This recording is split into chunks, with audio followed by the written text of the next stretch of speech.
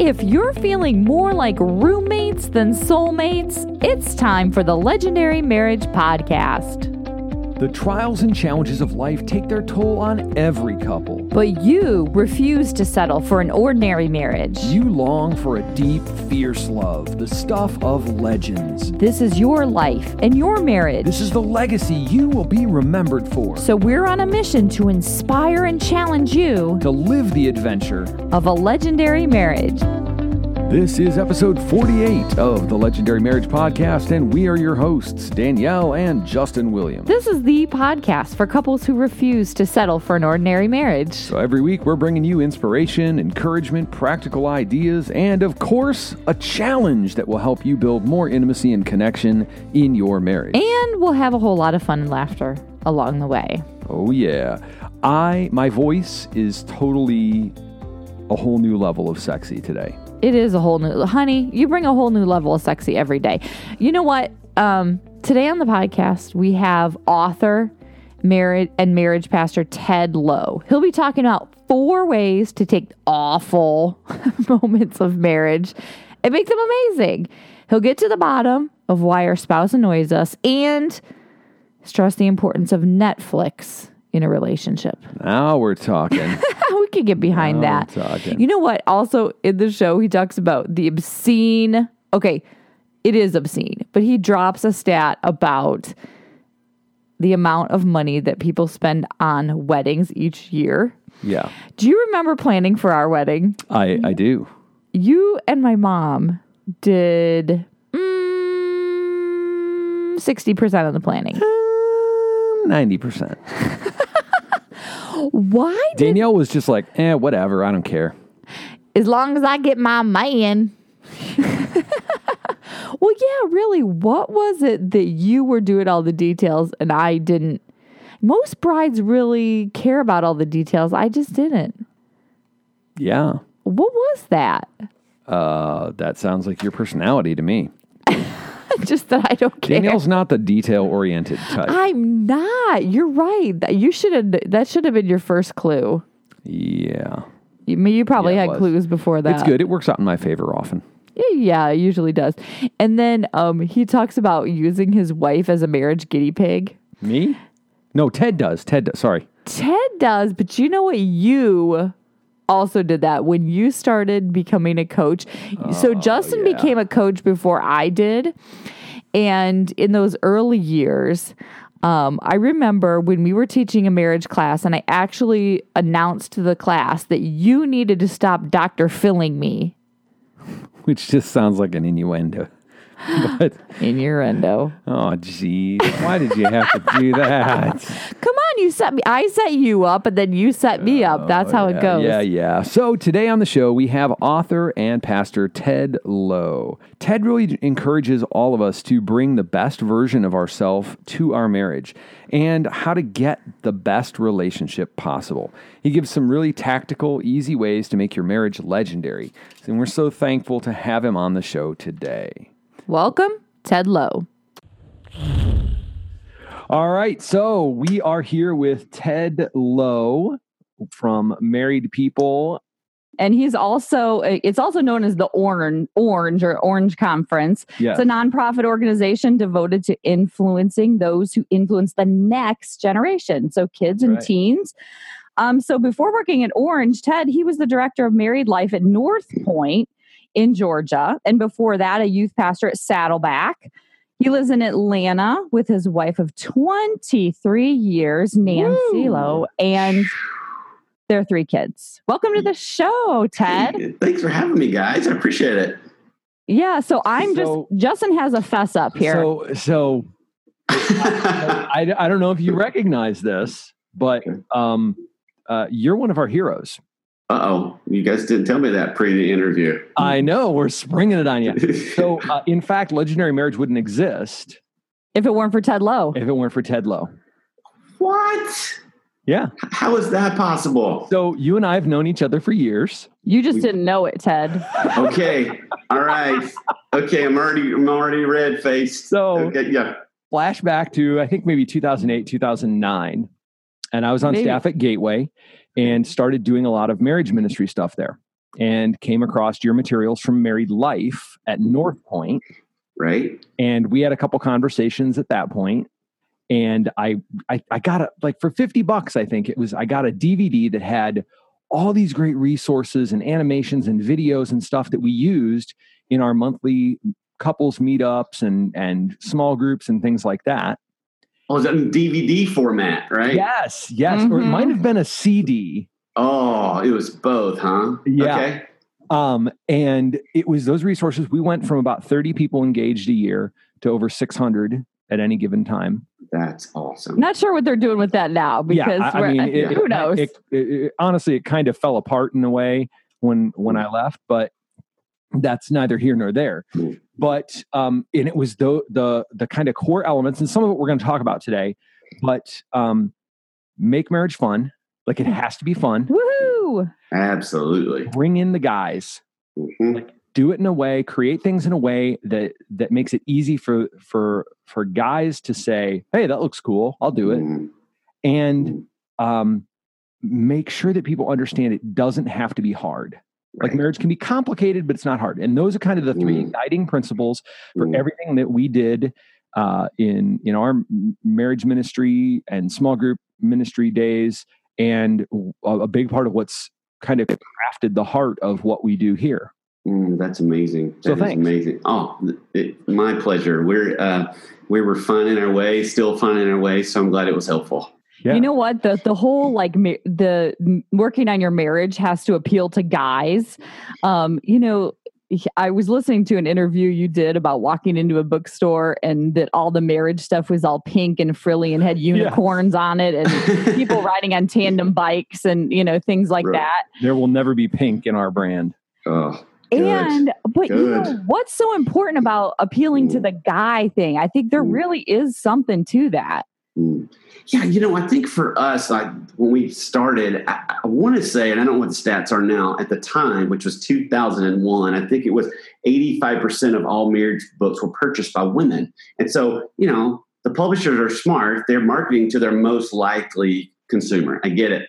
But from a church perspective or from a perspective of somebody who wants to reach married couples and not just sell things, we're like, we got to reach the guys because they're the least likely consumer. Like, what do we need to do to appeal to them? And so we would create these fun events that men and women would like to attend, but we would really hammer down making sure men felt comfortable. And I never once had a woman afterwards say, hey, it wasn't feminine enough or it wasn't romantic enough. But I'd always get the thank yous. It was a church where a lot of ladies that worked at the office, their husband worked in the corporate world, and I would talk to them after our events on Monday or Tuesday afterwards, and they would always say thank you. He didn't want to come, I had to drag him there, but then he had a great time. So I feel like when we make it appealing to men, it really honors women as well. Yes. Well, and too, the Bible talks about, that the men are to be like called forth as the spiritual heads of their household.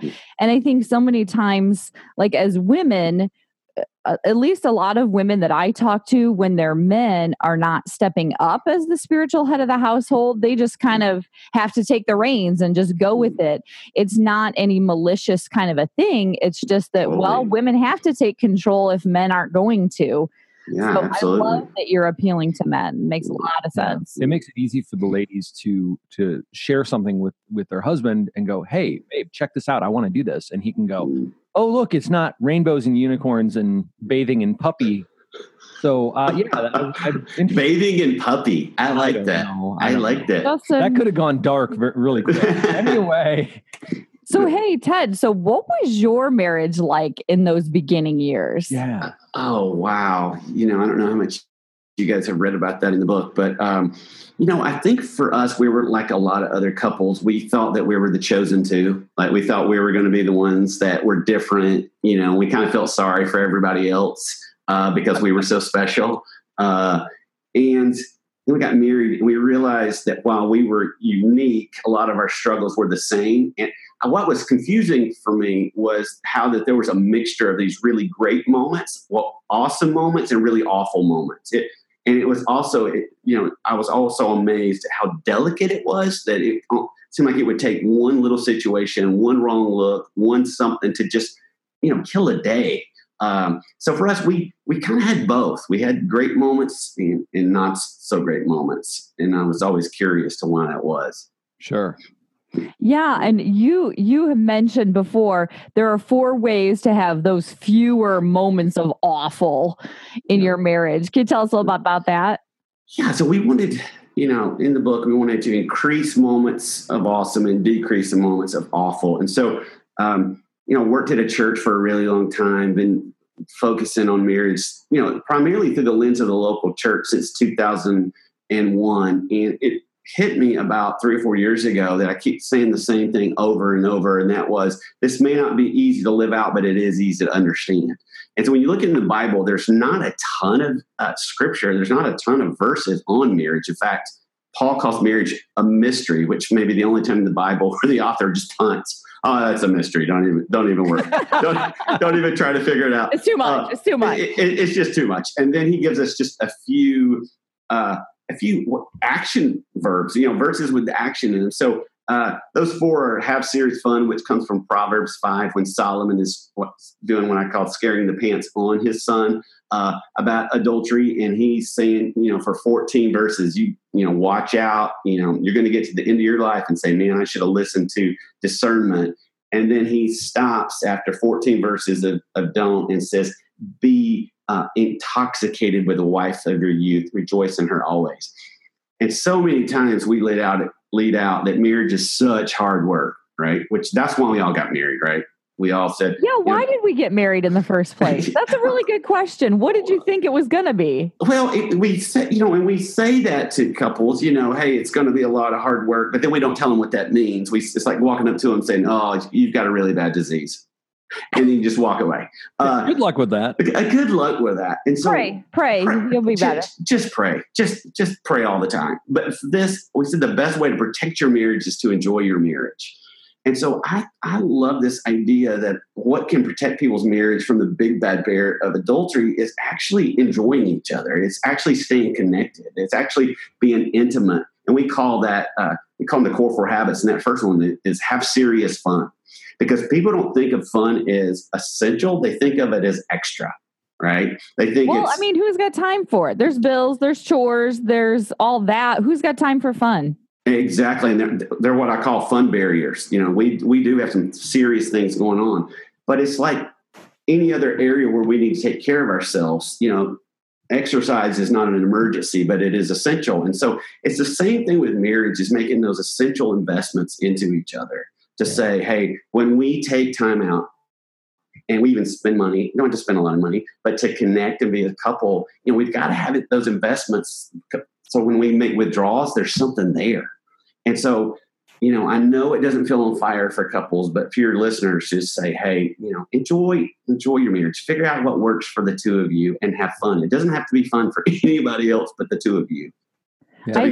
I hear you also saying just that notion of, your marriage isn't going down the tubes right now. It's not like a fire sale. There's nothing like that going on, but invest in it now. Yeah, that's the point, to be investing in it. And how can couples really receive that and get after it and not just go, oh yeah, we'll have fun next year or, something. We'll work on our marriage, if it's when the kids go off to school or whatever.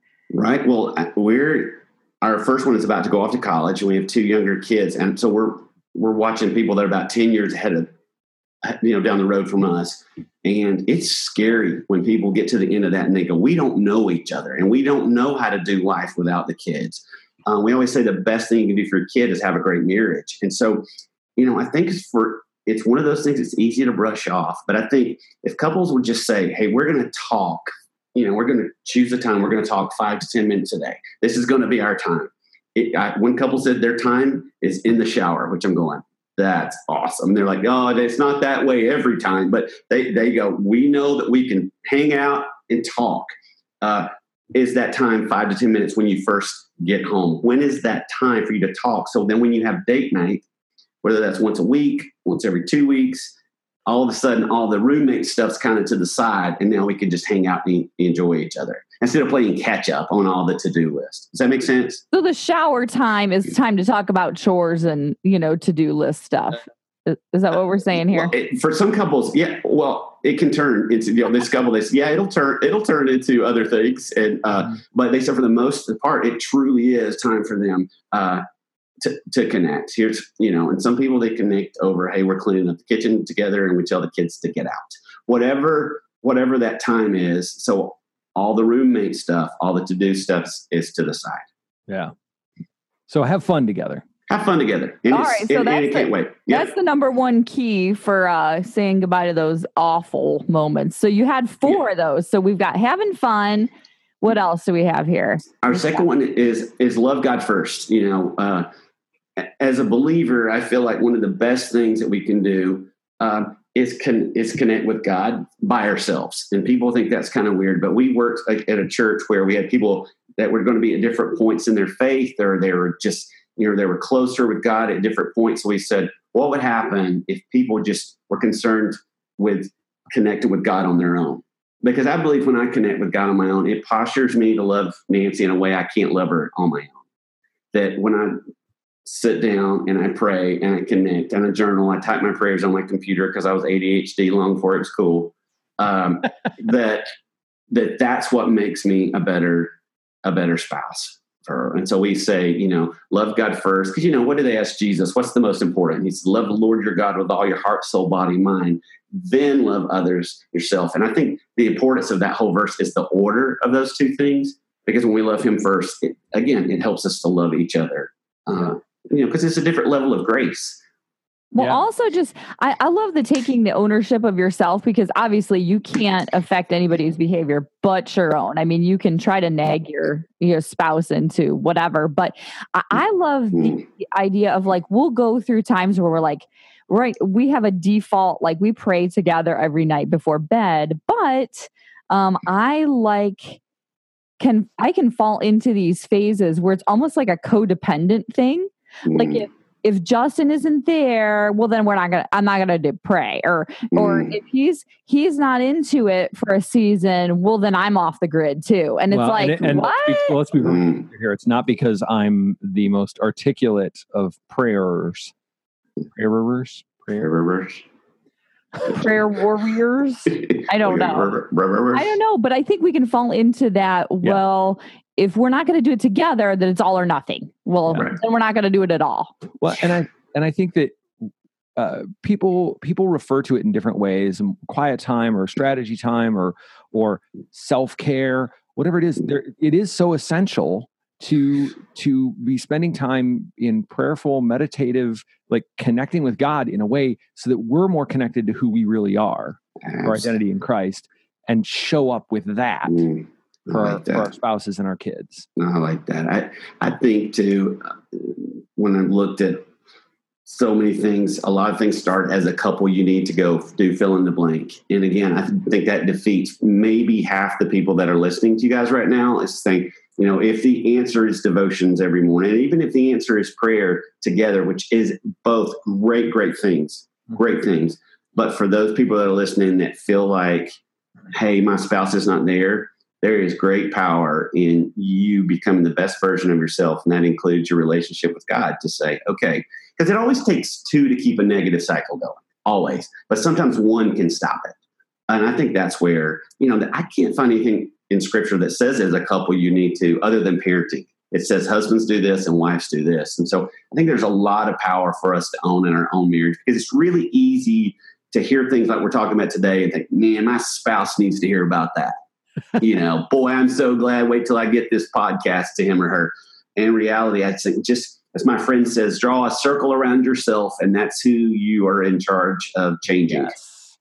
And I feel like too, a lot of times when it's received as oh, I'm going to show my husband this book or this podcast or whatever, it's almost met with even more no way, I'm not going to do that just because you told me to. Wait. Of the two of us, I am not the defensive one. Yes, you are. That's great. There's your soundbite for your next podcast right there. Stop. That was yours. I love it. I love it. Okay, so we're having fun. we got the God thing going on. What's our number 3 here? Respect and love. I think there's a secular relationship. Ephesians 5 tells us to mutual respect. That we're living in this relationship. Wouldn't it be great if we lived in this relationship of you first, no you first, no you first, no you're first. And so there's this mutual respect that both men and women want respect at home, at work, and all these places. But the primary desire, the core need of a man is to be respected. That's what he craves more than anything. I said to Nancy one time, I said, now you realize I'd rather you respect me than love me. She goes, okay. I go, does that make sense? And she goes, not even a little. But for me and, Justin, it makes sense to us, right? That's just our core. And that's not an issue of hierarchy. That's an issue of heart. That's what his heart craves. And then so that's like how you feel love is by being respected. Absolutely. And I want to throw in there, and everybody receives and gives respect in different ways. Sure. Little nuances that show up. Right. Well, I think that's why so many men work too much is we gravitate to where we feel respected, and and work can be very tangible there. We're doing well. And we gravitate toward people that respect us. And so, and then with women, they want to be respected. But I think, if the research is there, and being married to sweet Nancy Lowe for 23 years, it's core to be unconditionally loved, that she is protected. And a lot of times, guys, for us, the number one person we have to protect our wife from is us. Because we're the ones that get too comfortable with our words. We're the ones that decide I'm going to be really frustrated in front of her. I remember when we first got married, I'd be frustrated about something. And then Nancy it wouldn't be anything to do with her.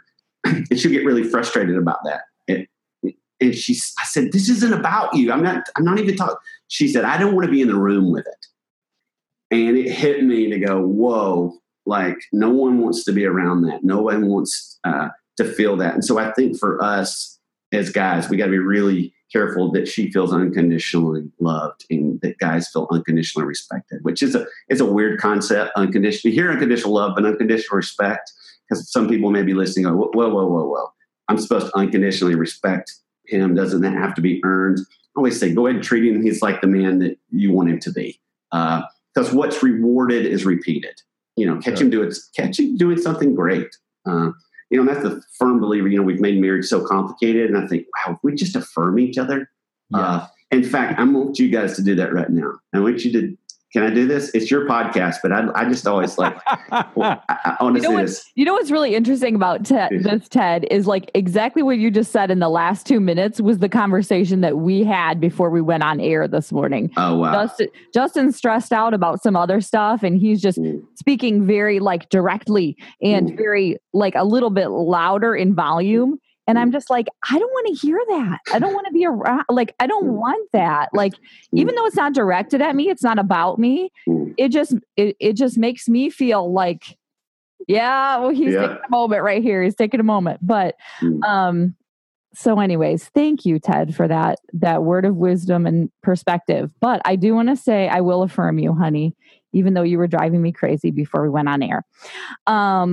I love that you are so passionate about marriage and so passionate about pretty much everything that you do that you get worked up into a frenzy about everything that you're passionate about. So he's passionate.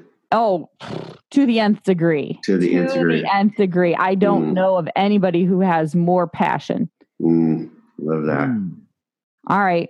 You're wearing nice shoes today. So moving on. I'm not even wearing shoes.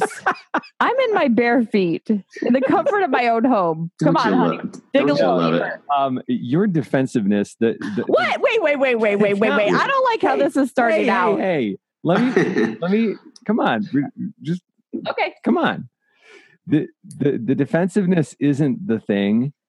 What it really is, the glory there is you are fiercely protective of us, of our home, of our kids, of our vision for what we want together. And I absolutely love that. Well done. Don't get in the way, or I'll nail you. Well done. That's... I love it. Ted, we needed that this morning. And in conclusion, our interview is over. Beep. There you go. There you go. Oh, wait, he still has one more point to make. Yeah. And this one, I love this one. So, practice your promise. Tell us about that. Yeah, we spent $72 billion last year in this country on weddings. So that's equals to be... Wait, I'm sorry. Yeah, did you hear that? 72 billion? I just need a minute to breathe because it like sucked the oxygen out of me. 72 billion. That averages out to be 30 grand per wedding. And whether you spent 1,000 or 60, I think that I actually broke the internet when I Googled how much do people...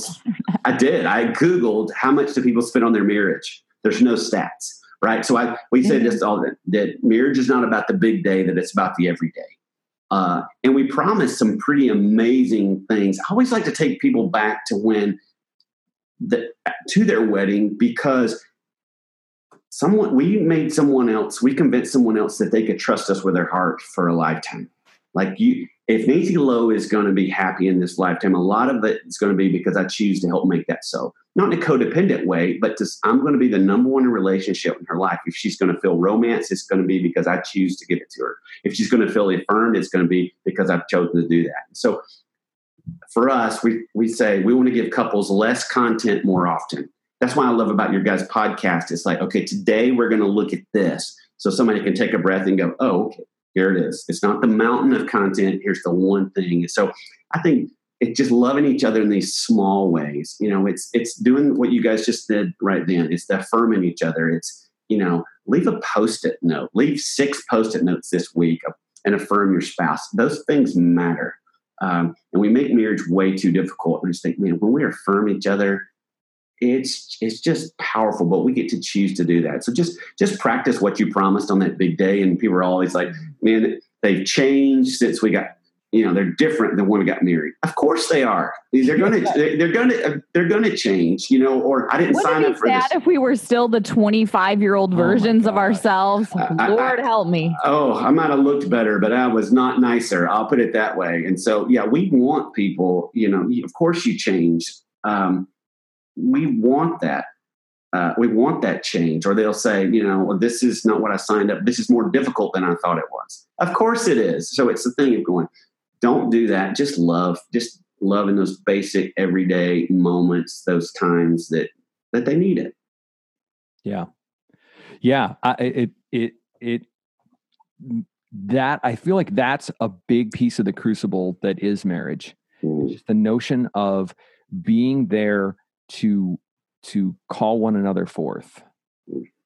Yeah. And I love, speaking of the crucible idea that Justin just brought up, you had mentioned that that your marriage, and sometimes like people think that your spouse brings out the worst in you. But actually your marriage is the place where a lot of your growth happens, whether it's individually or whether it's together. And it's like, how do you switch that mindset from, I'm going to kill you this morning because you're bringing out the worst in me, to I'm going to use this to, grow. Yeah. I think one of the things, it hit me one day, I thought our spouse isn't really bringing out the worst in us. They're revealing what's broken in us. They're revealing our brokenness, because there's something about, marriage is the most intimate relationship on earth, more than our kids, more than with our parents, more than with our friends. It's to the point of oneness, and the point of being so close. And so things matter. What they say matters. Someone can flip us off on the freeway, and that's kind of aggravating and frustrating. But man, you walk in, your spouse flips you off. We're going to talk. This is going down. And so I think it's one of those things to say, why did that push my buttons so bad? What is that revealing in me? One of the things we do is we try to help couples understand what they're really fighting about. Because it's not about whose turn it is to do the laundry. It's not about finances. It's about something deeper. And so we've created this tool that kind of helps couples to do that. And when they get it, it's just powerful. Like, for us, what it unpacked for me was the lie on my heart was the button she was pushing me is that you were defective. I grew up, somebody told me every day of my life, something's wrong with you. You're defective. Mm-hmm. And for her, it was, I'm pushing the button that she didn't measure up.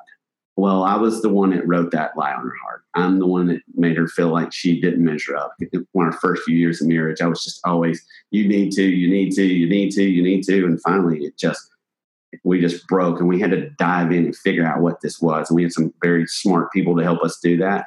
But I think it's when someone's pushing your buttons or you watch your spouse and their reaction doesn't match the situation.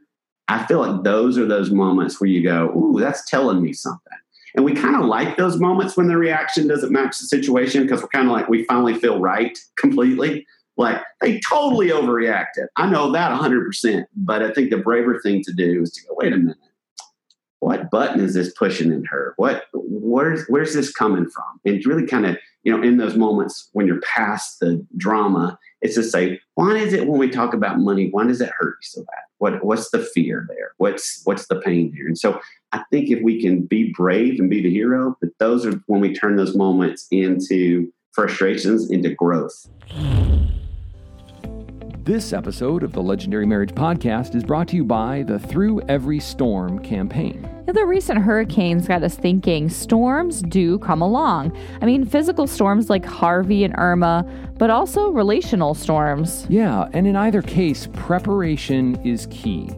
The best time to prepare for a storm is when it hasn't hit yet, before there's even a cloud in the sky. And it's even possible to prepare for storms in your marriage. Yeah, when we first got married, I felt like we were always in reactive mode. Like any little bump in the road caused us to be caught off guard. For us, it was a career shift. It was a total catastrophe. We'd pump the drama up to 11, yell the roof off the joint, or, just walk on eggshells trying to avoid any real interaction. And then we found some tools that really worked for us. And those tools gave us a way to be proactive instead of reactive, to start using simple ways to listen and to be heard, and to seek the heart of each other. So we've created a brand new free resource for families, the Legendary Marriage Family Emergency Plan. So we share some tools that will get your marriage prepared for the storms that come along. Yeah, whether it's the weather outside or the clouds that are gathering in your bedroom, the Family Emergency Plan will give you the tools to have some powerful conversations that'll get you on the same page. And as a bonus, we're going to include an emergency supplies list to get your home prepared for the next storm. This is a resource that we think every family should have for the conversational aspect, but because there are some real practical, tangible resources there to help you be prepared in the case of an emergency. And now back to part 2 of our interview with Ted Lowe. It's just having empathy for each other. One of the things we do at our house, and somebody taught us this years ago, is I have a picture of Nancy when she was a little girl. And I just think she's just that little girl all grown up, and parts of her have grown up and parts of her haven't. And parts of her are wounded. And so it's just, how do you have empathy? And that's one of the ways that we do that. Is just think back, God has entrusted your heart to each other. Are we taking good care of it? I love your idea of the debrief after the fact of the conflict, because a lot of times you get in the back and forth, the heated fellowship, as we say. And then, I love that. There's usually one person that wants to stay and, keep going at it. And then there's one person that's like, I can't even handle it. I'm out of here. Mm-hmm. And, one person can feel abandoned or the other person feels unfinished. Like, what is that about? I think it's okay to put a pause on a conflict in an effort not to really hurt each other. Yeah. And get control and then come back and say, oh, now we can be curious. What is that really about? Because in the moment you're not curious. You just want to go for the jugular or you want to hide under the table. So nothing's happening good. You're exactly right. John Gottman, probably your guys' hero too on research. Sure. That's the one thing you bring up John Gottman and no one's really arguing whether he's right or not. He's, he knows how to do that research, doesn't he? But one of the things that he said that always stuck with me, he said, one of the things happy couples have, this thing he calls repairitant. And you guys probably, I've just heard that so many times that happy couples have this thing of going, oh, this is about to go in a bad direction. And there's some kind of, hey, let's take a time out, or whoa, we're on the same team, or hey, I need, to go walk the dog and there is no dog. But it is, It's the just invisible dog. Invisible, but just, you think about it. Couples are only talking about important things in the middle of a fight. You're going, that's not good. I mean, even what your body's going through on a biological standpoint during that, with blood pressure going up and cortisol and all this stuff, you're just set up to lose. But like when you guys do your intensives, you're able to talk to people about really deep things because they're not set up. Their bodies aren't set up to lose. They're sitting there going, oh, we're here to be helped. And so they're calm and they're listening to you guys. Mm-hmm. And you go, wow, I think I've watched, they're amazed that they can talk about things. Mm-hmm. Well, you were just talking about them in the wrong time. It's just things like that we don't know. No one teaches us. Yeah. No one teaches us how to do this stuff. So that's why I love what you guys are doing. It's going, hey, let's just walk alongside something. Because a lot of us didn't see healthy marriages. A lot of us don't have friends with healthy marriages. And so it's like, okay, we need some friends. And I feel like that's what you guys are doing. Like, we're not going to be perfect. We're going to be a set of friends that are going to be honest with our relationship and love you guys and walk with you, and just fellow strugglers who want to make it work, want it to be great. Yeah. Legendary. In fact. I think so much is we see the example of unhealthy conflict.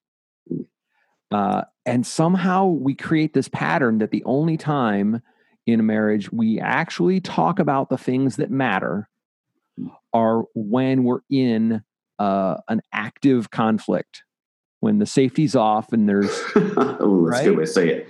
That's when the safety's off. I've never heard. That's brilliant. That's exactly. I agree 100%. But that's I don't mean like I'm not trying to make we're just coming a week later from this mass shooting in Vegas. I'm not making a joke about that in any way, shape, or form. No. It really is about creating a safe and courageous container so that you can have those conversations. That's what we do in an intensive. That's what we do in coaching, and it's just something that we don't see modeled in marriages outside of counseling and coaching and things like that. Yeah, I feel like you can have a lot more fun and success in your marriage if you set the stage ahead of time for, like you said, a safe, courageous space to like be together and have conflict. And, and if you set that stage ahead of time, it's going to be, your marriage is going to be a lot easier.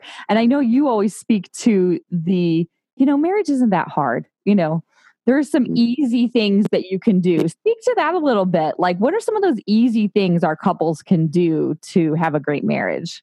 Yeah. So if Nancy would say that she's the male in the relationship, our relationship, and so I actually interviewed her for a whole small group series. And so I was expecting for her to expound on some things. And I said to her, what's the key? And she goes, be kind.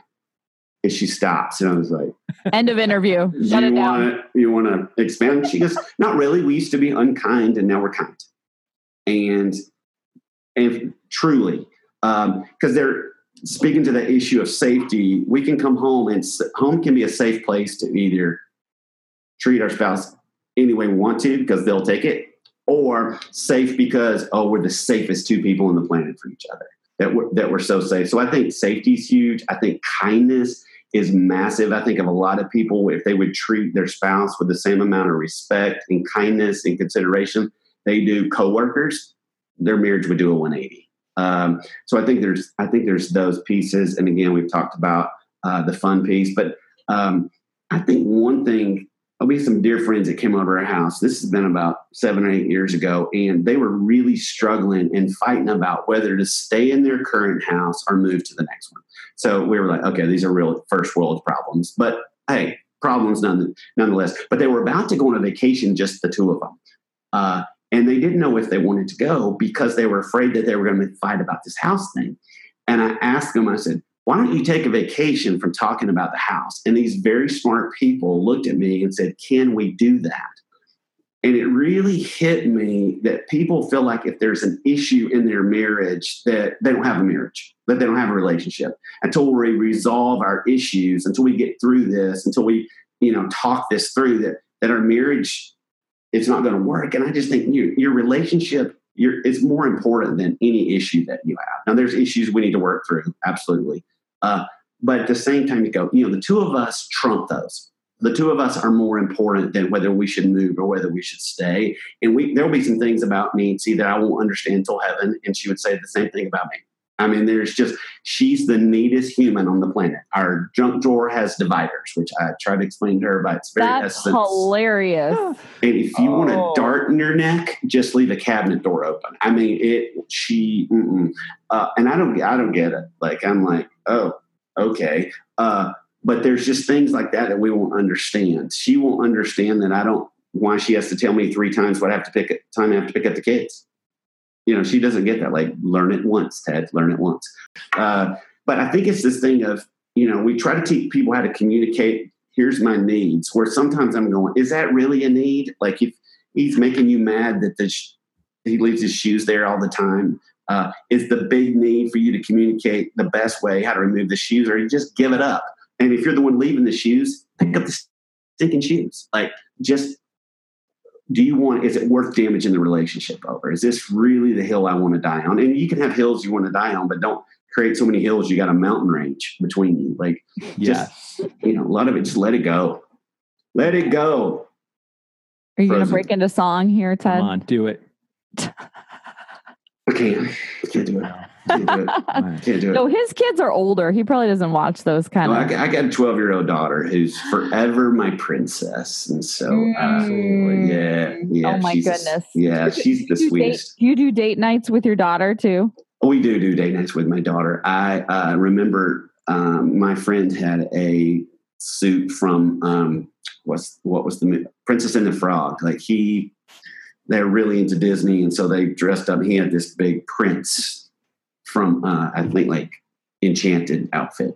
So I put it on and I went and rang the doorbell, and my wife had her dressed in her Princess and the Frog, and I go to pick her up. Well, we're driving to the movies for me to take her to see Princess and the Frog, and I'm like, oh no, I'm about to have to walk in a movie theater with this outfit on. And it was like, it was so fun in my head. It was a Tuesday at 3, but it was, but she talks about that a lot. She still remembers that, but she still loves doing daddy dates. I mean, my boys, like, it's like, I have a 17-year-old and a 14-year-old, like, to hang out with them, it's tough, man. They don't want to hang out with me. And so I have to really figure out what if you call them dates, you're not having one for sure with them. But yeah, it's so important. And I tell her brothers all the time going, you're teaching her how men should treat her. And so you need to be careful with her, which they don't get. It's hard, but as they've gotten older, they've gotten better.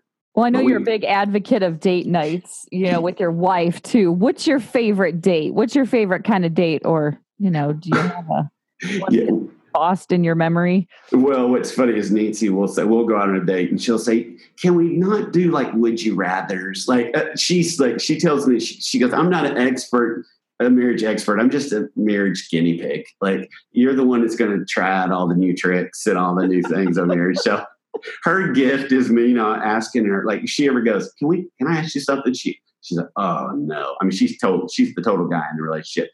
So for her, it is, can we just go have fun without going too deep sometimes? Because that tends to be we run together too. We actually love to do that. Now that our kids are older and we can do that, it's easier. It's, when your kids are little, you got to really be intentional. You got to trade with your friends in terms of having babysitters and different things. So it's easier now that our kids are bigger. But even then, we laughed. I mean, we went off on a 2-day vacation, 2 days, if you can call it a 2-day vacation. And I remember we stopped at the convenience store and we looked at each other. Oh, we can both go inside at the same time. Yeah. And I was like, oh man, the bar is really low. But for us, it was like, we get to go to the convenience store. So, I don't think it has to be big deal things. The name of the book is Your Best Us. And the reason I did that was because I feel like especially in Christian world, we've elevated some kind of perfect couple up here that the rest of us normal people have to be. And I think, no, God's writing a really unique story about the two of you. I mean, there's no other us just like the two of you. And you're writing this great story. So if it's fun for you, then it doesn't have to be fun for anybody else. I think when people want to say this, we like to binge watch shows, the two of us. And the great thing is you can pause and you can talk about it and the things. And I know people are very anti-TV. For us, we like shows. We laugh and we rewind, and we're into the show This Is Us. We love that show. I mean, and again, spurs so much conversation, and just she's crying. I cry more than she does, but it's, it's what are those things that connect the two of you? And some people are like, they don't know anymore because it's been so long, and they go out and it feels like relational ice skating again. Like, especially you said we can't talk about kids, but just to say, it doesn't require perfection, but it does require participation. So if somebody's kind of entering back into the fun world, or it's okay if it feels clumsy. It'll take a little time, but boy, it's work that wants you to, I love that you binge watch together. Just to note, we just nailed all the seasons of Gilmore Girls. And yes, Justin. Danielle fell asleep. I sobbed my way through the end of Gilmore Girls. I literally woke up last night at like midnight. Episode. And I'm like, Justin is sobbing next to me in bed. And I'm like, what is going on? And I roll over. I'm like, honey, you okay? What's going on? I just finished Gilmore Girls. Pile of tissues on the ground. There's, I'm like, are you kidding me? First of all, I'm like, you finished it without me. Here's the thing. Yeah. No. No, I said you could. I said you could because I was super tired. She rolled over to go to sleep, and I was like, Am I betraying you if I watch the end of this? And I was so tired. I just said, do it. And it wasn't so much that the story was so deeply moving. It's a great story. If you have never watched the show, it's a great show.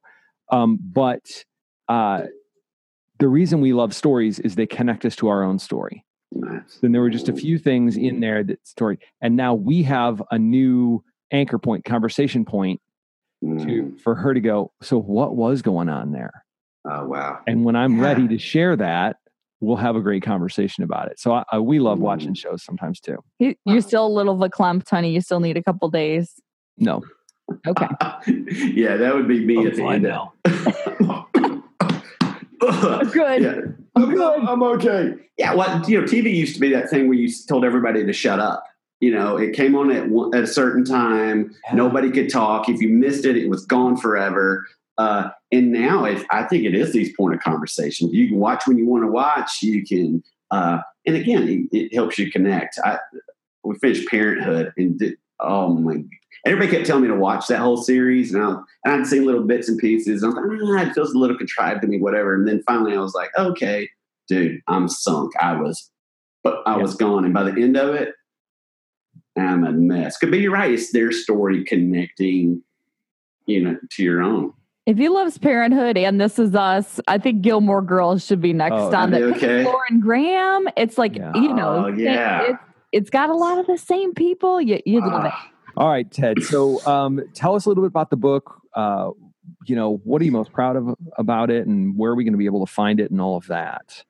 I work at an office that's full of millennial employees. And so when they brought me the comp of the book and it was really thin, I was like, oh my gosh, this is what I've spent my whole life writing. It looks like a pamphlet.